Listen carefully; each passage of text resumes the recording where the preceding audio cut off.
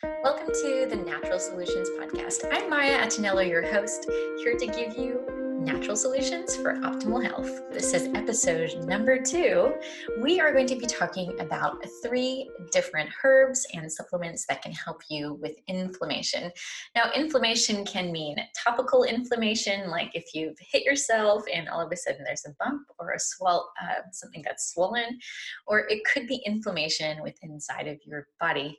And a lot of times the word inflammation is thrown around like it's something horrible and something bad, but we're going to take a little bit of a deeper dive into what inflammation exactly is today. We're also going to be looking at a very important herb called turmeric and curcumin. We're going to be looking at fish oil and also the vegan version, which is a marine type of oil. And lastly, we're going to be looking at another type of herb, in this case a spice, which is ginger. So we're going to look at these top 3 supplementation protocols that you can use to help with your inflammation. So that takes us on to inflammation. Let's talk a little bit about what inflammation is, because as I just mentioned, it's something that's kind of thrown around quite loosely, and we often blame everything on inflammation. So inflammation is the response of the immune cells to tissue damage, to pathogens that your body might recognize. And for example, if you, like I said, if you have a cut or a bump or something like that, and the purpose of this inflammation is to heal and to restore your cells. There's acute inflammation, then there's chronic inflammation, but basically what happens is your immune cells are recruited to go to the site of wherever the inflammation is and to combat any kind of pathogens that it encounters. And at the same time, it will help with healing. So some things that you might feel is pain, you might have some heat, but this is all because there is increased blood flow to the area of acute inflammation. With chronic inflammation, it's a little bit different because chronic inflammation usually happens either because of an inability to clear an infection, maybe because you have an injury that keeps persisting, or because you have a compromised microbiome and gut barrier. If you're having a lot of exposure to toxins, whether that's even in your topical creams, in the foods that you're eating, or environmental exposures, sometimes this can also cause autoimmunity. And what happens is the immune system will break down and it'll attack its self cells. And this is something that we want to try to turn off and not let happen in the body, but sometimes it does. So sometimes there's also a lack of nutrients and the friendly microbiota that are involved in immune regulation. And a lot of times that will lead to more inflammatory responses. So inflammation is kind of like being at war. It's a constant struggle, and your body is constantly fighting to make sure that more damage doesn't happen.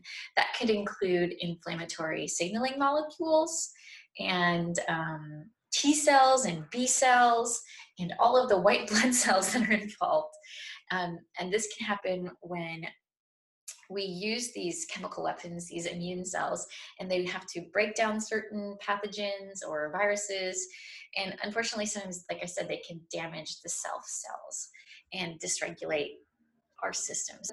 In general, there are different ways that we can measure inflammation in the body. And the first one that we use to measure inflammation is something called C-reactive protein. And your doctor can measure that for you, especially if you are or have been recently diagnosed with an autoimmune disease or some kind of inflammation, and your doctor is trying to see even if you have problems with metabolic function, you can get your C-reactive protein tested. And that is one of the ways to measure common inflammation in the body and autoimmune inflammation. So over the past few years, there has been a flowering plant that is actually part of the ginger family that has been very popularized, and it's probably used more in Asian and Indian food more than in our Western diet. And this is called turmeric. Turmeric is a flowering plant, like I said, from the ginger family, and it's also very commonly used in curries. It is part of the polyphenol group, So it has plant compounds that have anti-inflammatory properties. And it has also been used in the body to increase the amount of antioxidants in your bloodstream. So curcumin can be found in turmeric, and maybe you've seen it. They're kind of like a yellow-orange color, and it can be extracted to produce supplements, um, and that have a very high potency. So curcumin is unfortunately something that is poorly absorbed in our digestion. So there has been so many different types of formulations that people have been making over the years to improve its bioavailability. So curcumin is found in turmeric, like I just mentioned, and it's so powerful that it can actually be extracted from the turmeric, and it can be used in high dosage to actually quell inflammation. It does remarkably reduce inflammation and increase antioxidants in the body. But unfortunately, with any kind of plant, there is always more research that needs to be done in the areas of health to see how it can improve different inflammatory processes in our body. Maybe you've actually used the root turmeric in your cooking before. I actually never have. I've used more curcumin when we're making things like golden milk, and it tastes pretty good. I feel like it needs to be mixed in with other things. Sometimes it can be overpowering, but it is super good because of its anti-inflammatory properties. So how do you actually take this? Well, like I mentioned earlier, curcumin by itself is not absorbed very well. And a lot of people and a lot of studies have shown that if you pair curcumin with something that is called piperine, which comes from black pepper or black pepper extract, then it's much more easier for your body to absorb it. It'll actually absorb it much better. And usually we recommend that you take curcumin or find a supplement that has curcumin with piperine, and you take about 500 milligrams 3 times a day. So you want to get up to about 1,500 milligrams of curcumin and about 15 to 20 milligrams of this piperine. So usually if you're looking for a supplement, then you're going to look for to make sure that it has this black pepper extract inside of it. There are a few studies that show that it is quite effective in reducing inflammation, although it doesn't really depend on the type of illness or inflammation that you're suffering with, but in general, it's an overall very good anti-inflammatory. So next I want to talk about fish oil. And fish oil, I can tell you right now, every time I've taken it, it's really horrible. I hate having to, burp up that cod liver flavor. It's pretty gross. But there's two kinds of fish oil. When we're talking about fish oil, we're talking about omega-3 fatty acids. And these are EPA and DHA, and they're usually found in fish, in animal products, and phytoplankton. So I had mentioned that there are marine sources of omega-3. So if you're a vegan, then it can be helpful to make sure you're getting in your DHA and your EPA. So the fatty acids EPA and DHA are involved in regulating various biological processes, whether it has to do with inflammation or metabolic or brain pathways. And the benefits of it are not just only, for example, in people with heart problems or hypertension, that it can actually decrease triglyceride levels. So if you have high triglycerides, it's something that most doctors would probably recommend, or your natural healthcare practitioner. It can also be something that can help with mood and depression, but again, at the same time, it's really hard to say because there has to be a lot more studies done into these natural occurring nutrients that we have in food. So how do you take omega-3s?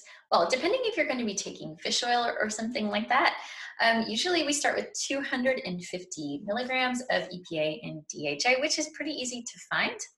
And you have to be careful with the type of fish oil you're taking, and they can have kind of like a rancid flavor, so we have to be really careful.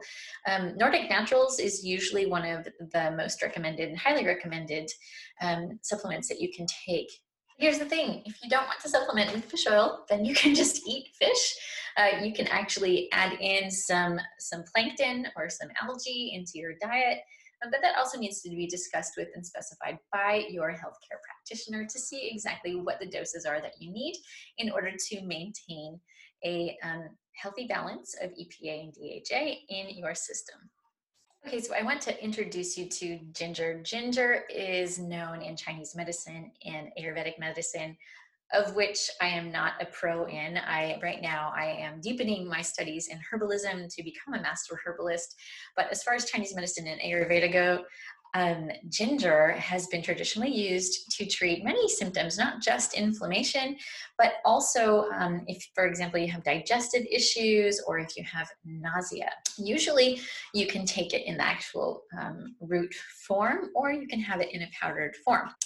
And it's also believed that it could possibly increase testosterone. So for men and women, that is actually good.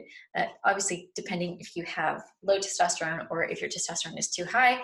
Well, in the studies that there are on ginger, it seems to be that it does decrease inflammation quite considerably.